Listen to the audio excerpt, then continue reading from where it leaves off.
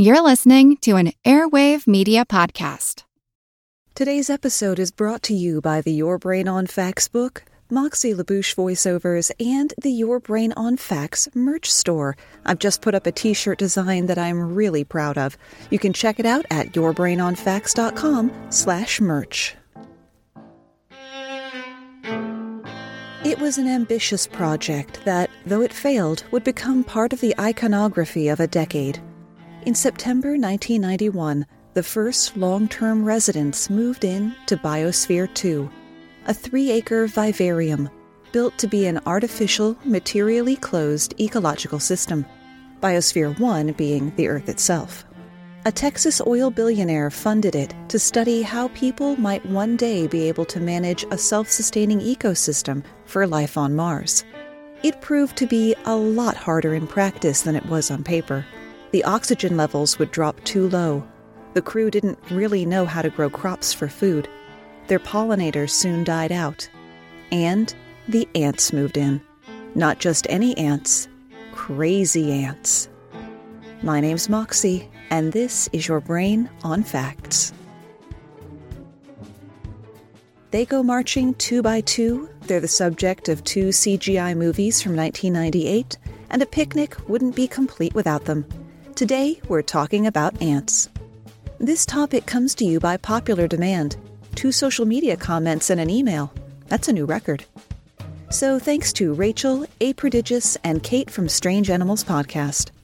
We really should think about ants more often than we do, considering how many of them there are. I've often enjoyed dropping the fact that the ant population is equal to the human population by weight. But is it? The claim comes from the 1994 book, Journey to the Ants, by a Harvard University professor and a German biologist. They based their estimate on the estimate of a British entomologist, who calculated that the number of insects alive on Earth at any given moment was 1 million trillion. If ants make up 1% of the insect world, that's 10,000 trillion. According to the book, individual workers weigh on average between 1 to 5 milligrams, according to the species. When combined, all ants in the world taken together weigh about as much as all human beings.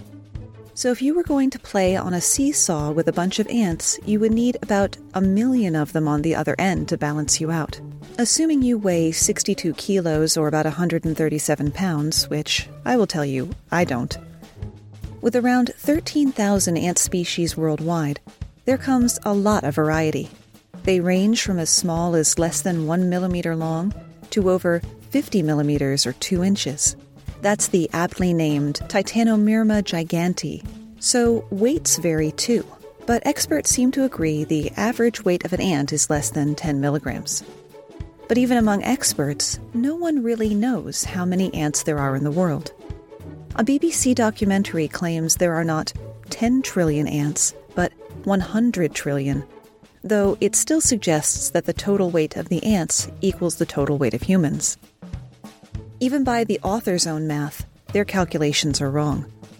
If we estimate that the 7.2 billion humans on the planet weigh a combined 332 billion kilos or 366 million tons, and 10,000 trillion ants weighing an average of 4 milligrams each, we get only 40 billion kilos or 44 million tons, or about 9 pounds of human for every pound of ants. Even if we allow for the smaller human population in 1994 and the smaller humans, it's still back-of-napkin math at best. One expert does say that the numbers might have been accurate at one time, probably about 250 years ago. We must also remember that humans are getting fatter all the time. We're not just increasing in population, we're increasing in fatness. So I think we've left the ants behind. Another way to try to wrap your head around how many ants there are is to look at the biomass of them. One of my favorite weird history and animated rant YouTube channels, Sam Onella, compared the biomass of several animals and visualized them as spheres, literal animal planets. For example, if all the blue whales in the world could be mushed together like Play-Doh, they'd make a spheroid about 140 meters or 450 feet across. Blue whales are huge, but there aren't very many of them. In contrast, the chicken planet is more than twice that size, 330 meters or 1,100 feet across. They're small, but we've bred a lot of them. The math was tricky enough, what with trying to come up with a density for each animal, but Sam also found order-of-magnitude disparities in the estimates of ant populations. Taking the average of the estimates, the ant planet came to 420 meters or 1,400 feet across, nearly as tall as the Empire State Building, putting it between the biomass of horses and sheep. So if your 4-year-old asks you how many ants there are in the world, you can come back with the question, by weight or by mass. Bonus fact, Sam estimated the closest animal biomass planet to humans is the planet of krill, which are individually barely 2 inches long, so you know there are a lot of them. Like bees, life in an ant colony revolves around the queen, who starts life the same as any other larva, but is fed a special diet by the all-female workforce that turn her into an egg-laying machine. Male ants are pretty much just a sperm delivery service, dying after mating at about a week old, while the queen can live for years. But what's fascinating about them is that they have a mother, but no father. Rather than having an X and Y chromosome, an ant's gender is determined by whether they have 1 or 2 copies of their genome. Female ants develop from fertilized eggs with 2 genome copies, one from the mother and one from the father. Male ants develop from unfertilized eggs, so they have no genome from a father. This means that male ants don't have a father and cannot have sons, but they do have grandfathers and can have grandsons. Try dropping that little fact in your next Zoom meeting while you wait for everyone to figure out how their mics work. We think of ant colonies as individual communities, self-contained and not interacting with other colonies. But sometimes neighboring colonies of the same species can link up to work cooperatively. There is a super colony of millions of cooperating nests of billions of Argentine ants that spans over 3,700 miles or 6,000 kilometers of European coastline from Italy to northwest Spain. And you thought the way they took over that corner of your yard was impressive. And that's not the only Argentine ant super colony, though. Not only do they have the world's largest super colonies in such far-flung places as Japan, California, and Europe, those are actually all part of the same global megacolony. Large and highly adaptable, Argentine ants are incredibly successful at driving off competition. No other ant can beat them in a straight fight, except one. Recent research indicates that another invasive species, the Asian needle ant, Pachycondyla chinesis, is taking territory away from the Argentine ant. This is the first time Argentine ants have been observed losing territory. So what is the needle ant doing that other species fail to do? Scientists aren't quite sure. They know that Argentine ants seem to actively avoid the needle ants, but they don't know why. Asian needle ants have an advantage over Argentines because they can tolerate colder weather better, giving them more of the year to build nests, mate, and eat other ants, as needle ants are wont to do. While at first blush you'd think it was a good thing someone could take a bite out of the reigning champion, that comes at a price. Needle ants have a painful sting that can cause allergic reactions, and you're actually more likely to have an allergic reaction to an Asian needle ant sting than a honeybee. Bonus fact, more people in Australia are treated for anaphylaxis from the deceptively cutely named Jack Jumper ant than they are from bee stings. Ants have a major influence on ecosystems worldwide, dispersing seeds, pollinating plants, and improving the quality of soil. The power to make a difference in one's environment cuts both ways, though. Fire ants cause over $4 billion with a B dollars worth of damage in the U.S. every year. That includes both crop damage as well as veterinary and doctor bills from running afoul of their nest and being bitten and stung. Fire ants aren't even native to North America. They were accidentally imported from South America sometime in the 1930s through the port of Mobile, Alabama. Probably they came over in the soil used as ship's ballast, the weight in the bottom of the boat that helps it stay upright. And they've been spreading ever since. Their introduction wasn't the last time fire ants traveled by water, though. Their habitat along the southern third of the country overlaps with the areas prone to hurricanes and flooding map.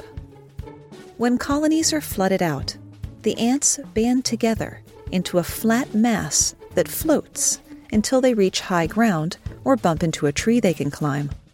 The raft carries all members of the colony, including the eggs, larvae, queen, winged ants, and workers, according to Texas A&M University. Rafts save the ants, but they make a bad situation worse for humans trying to rescue other humans in a flood. If the raft comes into contact with a boat, it will break up as the fire ants climb aboard and immediately start biting the hell out of anyone there. Texas A&M warns, "It's important to rub them off immediately. Submerging them won't work as they'll just cling to the skin. Even a high-pressure water spray might not remove them." Yep, everybody gangster till the ant raft floats toward you. Thankfully, though, these days we're safe at home, far from floating fire ants. And a number of people have chosen to curl up with the Your Brain on Facts book. Thank you to everyone who has been leaving reviews, and if you've been thinking about it and meaning to do it, no time like the present. Like this review from KKSF, 5 stars, fun and entertainment. Everyone could use some non-television related entertainment now, and that's where Moxie and Your Brain on Facts come in. Use your brain and enjoy yourself with her wonderful stories, factoids, and amazing knowledge and trivia. Fun for the whole family without any screen time. Thank you so much for that. And if you want to hear your opinion read out on the show, rate the book over on Amazon, though maybe buy it from bookshop.org so it goes to a local bookstore, or rate the show on your podcast player of choice or podchaser.com, which is like the IMDb of podcasts, just like Mage Matthew did when he left a 5-star review. Great podcast. Really enjoying this podcast. Well-voiced and interesting facts. So thank you for that, Mage Matthew up in Canada, just in case you got confused with the other Mage Matthews out there. And do forgive me if I accidentally skip anyone's reviews. I am not at all good at keeping notes about which reviews I've read and which ones I haven't. Definitely a growth opportunity area for me. When you need mealtime inspiration, it's worth shopping Kroger, where you'll find over 30,000 mouth-watering choices that excite your inner foodie. And no matter what tasty choice you make, you'll enjoy our everyday low prices, plus extra ways to save, like digital coupons worth over $600 each week. You can also save up to $1 off per gallon at the pump with fuel points. More savings and more inspiring flavors make shopping Kroger worth it every time. Kroger, fresh for everyone. Fuel restrictions apply. Another day is here, and you're ready for it. What to wear? Check. Breakfast, lunch, and dinner? Check. Planning for what's next and how to save for it? That's where Bank of America can help. For your financial to-dos, Bank of America has experts ready to help get you closer to your goals. Get started at one of our local financial centers or 24/7 in our mobile banking app. Find a location near you at bankofamerica.com/talktous. What would you like the power to do? Mobile banking requires downloading the app and is only available for select devices. Message and data rates may apply. Bank of America N.A., member FDIC. Ants do some pretty remarkable things to protect the colony. Take the ant whose name is also a spoiler for this topic, Colobopsis explodens. They make their homes in the tall canopies of trees in Southeast Asia, which they defend with a move called autothesis, from the Greek words for self and sacrifice. The way they sacrifice themselves is something unique to only a few species of ants and termites. They blow themselves up. Formerly called yellow goo ants after the brightly colored gunk that's left over, exploding ants respond to threats by deliberately and fatally rupturing their body, splattering rivals with a toxic fluid.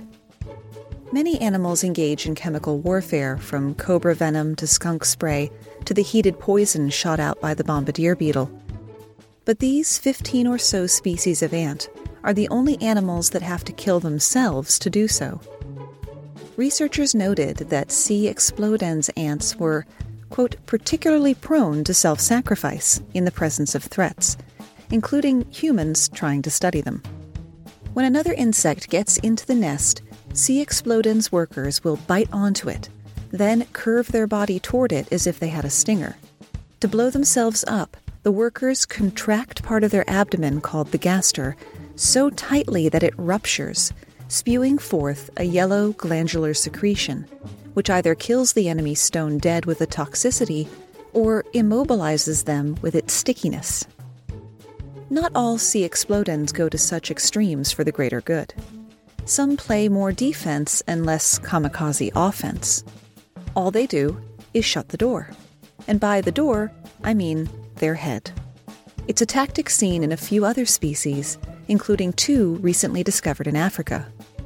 Prior to that, Africa was thought to only have one example of a doorhead ant in the whole of the continent.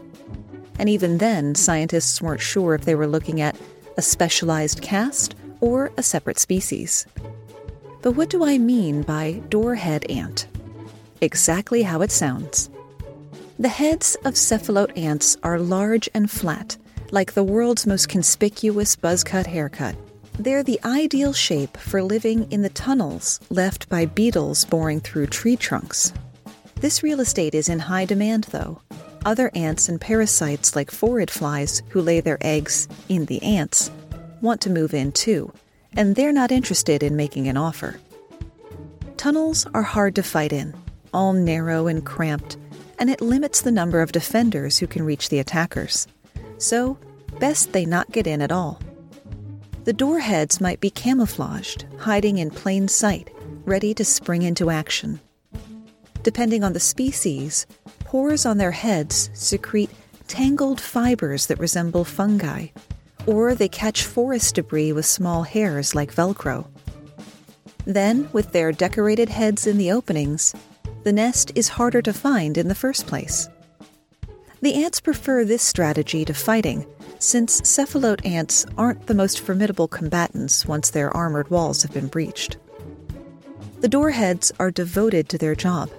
It's not uncommon to see doorheads with evidence of being bitten by would-be intruders when the doorhead wouldn't budge. One researcher confessed, "I tried to see if I could dislodge one, if I could push it back." His forceps ended up puncturing the ant's head, because it wouldn't budge.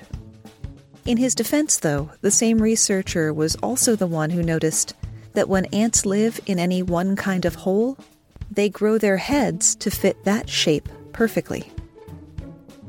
Blocking entrances is just one of the talents of an ant with a head so big, they're called big-headed ants.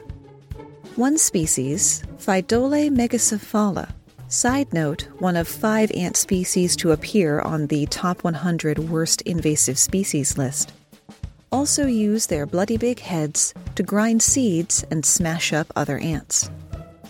The size of their head actually corresponds to the severity of local competition.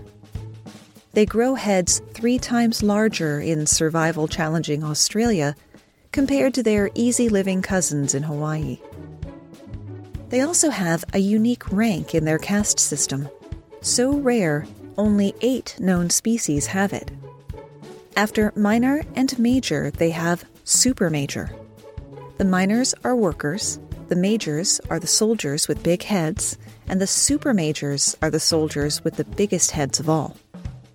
Scientists believe the capacity to create supermajors is a throwback mechanism dating back to their prehistoric ancestors between 35 and 60 million years ago. Speaking of dinosaur times, have you ever seen a dinosaur ant? Now, would that be an ant the size of a dinosaur, or a regular-sized ant in the shape of a T-Rex? It's the old Venture Brothers ghost pirate versus pirate ghost semantics. Sadly, it's actually neither of those things. Dinoponera quadriceps are just big and beefy at over an inch long. They become interesting again when you learn that their colony doesn't have a queen, and every member can reproduce. How egalitarian. Instead of a queen, they have an alpha female, surrounded by up to 5 beta females, who do nothing all day but sit around waiting for the top spot to open up. Sometimes a beta gets tired of waiting and decides to start laying eggs of her own. If the alpha female detects that her position is being challenged, she wipes chemicals from her stinger onto the would-be usurper. This triggers the workers to punish the offending ant. If I had to work all day long every day, and you sit around waiting to inherit, I probably wouldn't even need a chemical marker to want to take you out. They pin the beta down and hold her there, sometimes for a few straight days. After the physical punishment is over, the beta is stripped of her rank, now just another lowly worker. Specialized jobs are as common in ants as having 6 legs, but there was one that stopped me in my tracks and made me go back to the script to include them. Ever been on a road trip and been the one in charge of handing out the sandwiches? In my family, back in the station wagon days, which lasted at least a decade too long, that was the price you paid if you wanted to sit in the way back. Anything to avoid being in the middle of the middle seat on top of the transmission hump. But the middle seat looks pretty good if being in charge of the food means storing it inside your body. Introducing the honeypot ant, whose species you can find in both North America and Australia. When food is plentiful, honeypot colonies select certain workers to be what entomologists call repletes, and put them up in a safe spot. Then the feeding begins. The other workers stuff them with food until the repletes' abdomens swell up like balloons. They can get as big as a grape. I know a grape is hardly a benchmark for largeness, but when you're an ant, that's one hell of a donk. When feast turns to famine, hungry workers go to the replete, give it a bit of a poke, and wait for calories to appear, courtesy of regurgitation. If the life of a replete still doesn't sound too bad, sometimes rival ant colonies invade and kidnap them. Honeypots aren't just vending machines for their mates. They're a sweet treat for indigenous people. Try some for yourself.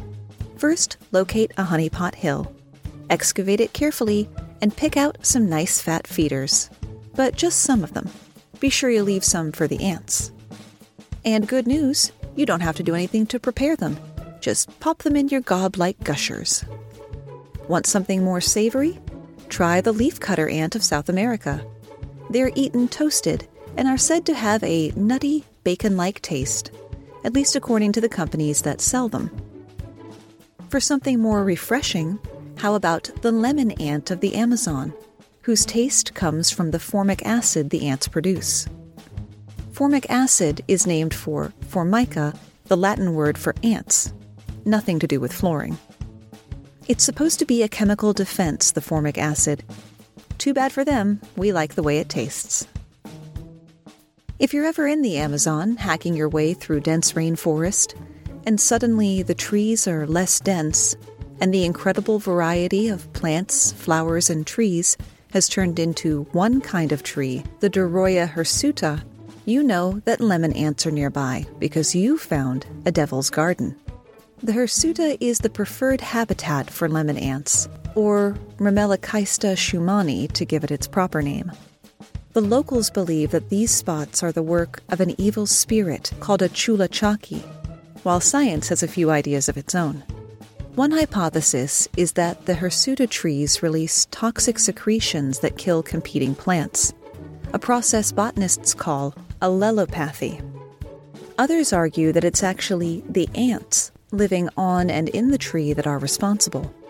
The idea is that by killing other plants, the ants make room for new hirsuta saplings to grow, making more homes for the colony to expand into.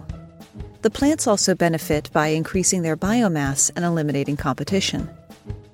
To test this hypothesis, researchers from Stanford located 10 devil's gardens and planted in the middle of them 2 Spanish cedar, one treated with a sticky insect barrier and the other left alone. They planted similar trees 150 yards away, still in the same forest but not in the devil's garden, for more data points. They didn't have to wait long for that data. Worker ants immediately attacked the untreated saplings by injecting formic acid into the leaves, costing the trees most of their leaves inside the week. The treated trees, the ones with the insect barrier, emerged unscathed. Well, they didn't emerge, they're trees, they just stand there.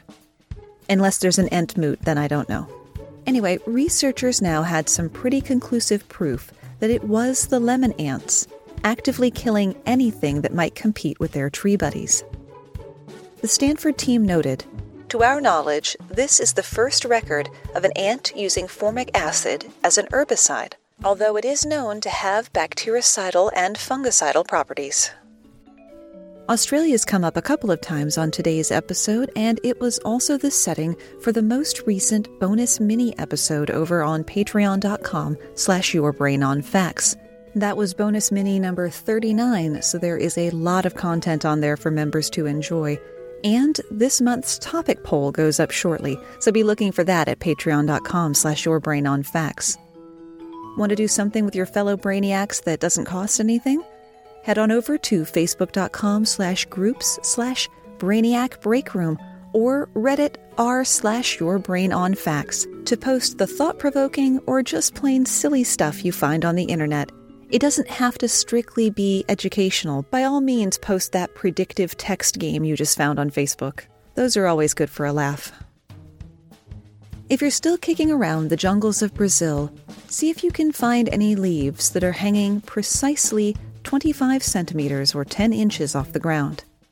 If you turn it over, there's a chance you'll find a carpenter ant with his jaws clamped onto the leaf's central vein. But he's not there by choice, and in fact, he's long dead. Another victim of Orphea cordyceps unilateralis, the zombie ant fungus.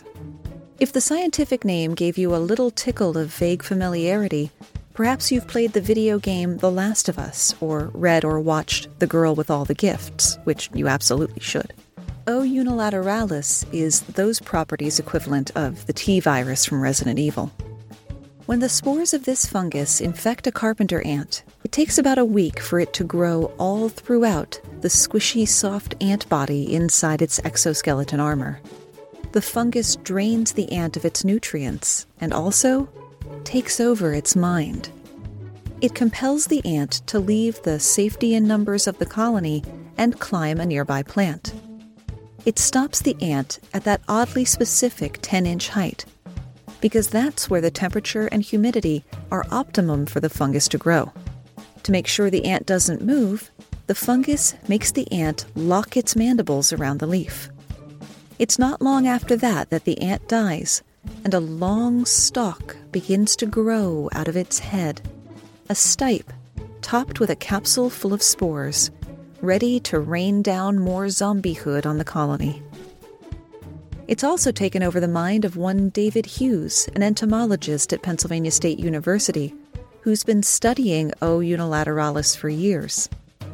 To really find out what makes it tick, he had a student, by dint of a special microscope, slice infected ants wafer thin, each slice 50 nanometers thick.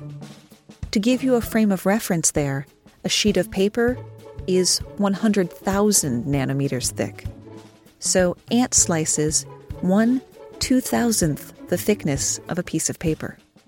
Each slice was scanned and compiled into a 3D model, and annotations were made on which bits were ant and which bits were fungus. It took 3 months to mark up one mussel. No wonder he had a student do it. When the fungus first enters its host, it exists as single cells that float around the bloodstream, budding off new copies, like Bacterium myosing. At some point, these single cells start working together, connecting to one another with short tubes, such as are also seen in fungi that infect plants. This allows them to exchange nutrients and communicate. Those tubes are unique. There are other fungi that fatally infect ants, but O. unilateralis is the only one that messes with their minds, and Hughes believes these tubes are the key. They allow the fungus cells to be individuals but act in concert, like the hive mind of the ants they're infecting. From there, they invade the ant's muscles, either by penetrating the muscle cells or just squeezing in between them and growing there. What's perhaps most surprising from the mind control fungus is that the ant's brain is the only part of its body that doesn't have fungus in it. Hugh's team found that fungal cells infiltrate the ant's entire body, including the head, but leave the brain untouched. Hughes thinks that the fungus exerts direct control over the ant's muscles, like tugging on the strings of a marionette. Once an infection takes hold, the ant's motor neurons, the ones that carry messages from the brain to the muscles, begin to die, and it's suspected the fungus takes over, releasing chemicals that force the muscles to contract. So the poor little ant is probably still aware, but just along for the ride. Nobody said life as an ant was going to be pleasant. Just ask Cardiocondyla obscuror. Their colonies have a single dominant male called an ergotoid, and he is the very picture of territorial. If a new male comes a-wooing, the reigning ergotoid will dab chemicals from his anus onto the intruder. This dirty anchez contains a kill scent, a pheromone that sets off the nearby workers who swarm and kill the interloper. On the domestic defense side, the ergotoid goes through the nursery chambers looking for day-old males to eliminate. He's got to get them before their exoskeletons fully harden. They're not just grappling, but trying to be the first one to get his kill scent onto the other one. A 2-day-old has a 14% chance of winning, but there's a 43% chance that they both die, Superman and Doomsday style. Temnothorax piligans, or pillage ants, are very small. They raid colonies of ants that are even smaller, an entire nest inside a single acorn. Like nature's Polly Pocket if Polly had segmented eyes and antennae and was several hundred individuals. These little acorn fortresses only have one entrance, and the pillage ants walk right on in like they own the place. Nobody tries to fight them off. In fact, the acorn dwellers don't even notice them. Pillage ants use a chemical camouflage, like an olfactory Klingon bird of prey or the cloak of invisibility, depending on your fandom. But it's not 100% foolproof. If the pillage ant is found out, stealth mode turns to melee, and they will stab their opponents in the neck with lethal, paralyzing venom. The acorn ants rarely, if ever, score a kill, whereas the pillage ants can take out anywhere from 5 to 100% of the acorn ants. And that's especially impressive when you realize that pillage ants rarely send in more than 4 individuals at a time. The best name I found in my research would probably belong to the mirror turtle ant, and they wish they could do the no-smell-me thing. They follow hostile Chromatogaster ampla ants to food and start trying to act like them. Mirror turtle ants don't smell anything like C. ampla, so if they come within sniffing range, it's game over. They have to move like the enemy and walk like the enemy, all while not getting too close to them, even though they're in the midst of the enemy and stealing their food. Mirror turtle ants were the first species of ants documented to use visual mimicry to parasitize another ant species, and all so they don't have to go through the effort of finding their own food. You've got to keep your eye out for Solenopsis fugax as well. S. fugax steals the larvae of other ants, not to create a workforce as a number of ant species do, but as food. They also tend to and manage aphids to get the sweet liquid they excrete, called honeydew. So S. fugax is basically a baby-eating rancher. Baby-eating rancher from a heist movie or the cold open of James Bond. They tunnel into other nests looking for the brood chamber, and when they find it, they discharge pheromones that repel the other ants for up to an hour. They gas the other ants and make off with the loot. And S. fugax aren't the only gas attack ants. The African Chromatogaster striatula specializes in hunting termites, the mortal enemy of the ant for millennia. They have a potent poison which induces death seizures in termites. Rather than wasting time biting or stinging every single termite, they release this into the air as an aerosol spray to kill the termites from a distance. Basically, C. striatula is nerve gassing their way to victory. This is where I'd make a pun about the Geneva Convention, but I couldn't think of any. If you can think of one, hit me on the social media, Facebook and Instagram /YourBrainOnFacts and Twitter @BrainOnFactsPod. When C. striatula encounters a termite, they raise their gaster, their back end, in the air and point it at their prey. They must stretch before going into battle, because they can point their gaster in almost any direction.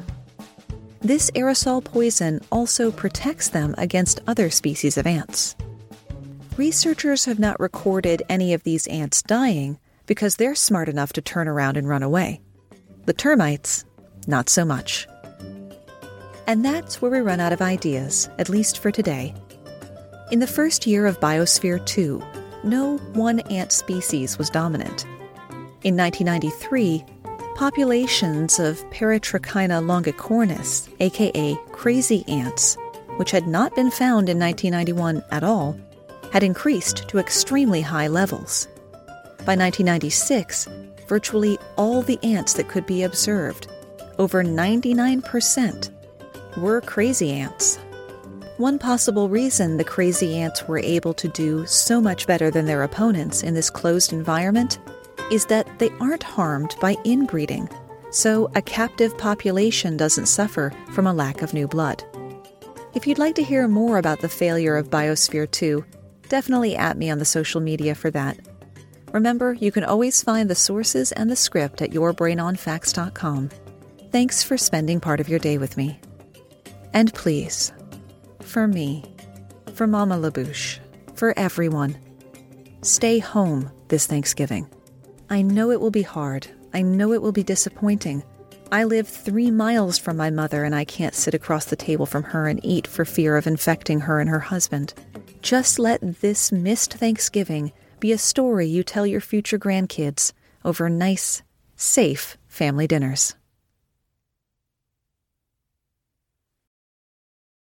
As a longtime foreign correspondent, I've worked in lots of places, but nowhere as important to the world as China. I'm Jane Perlez, former Beijing bureau chief for the New York Times.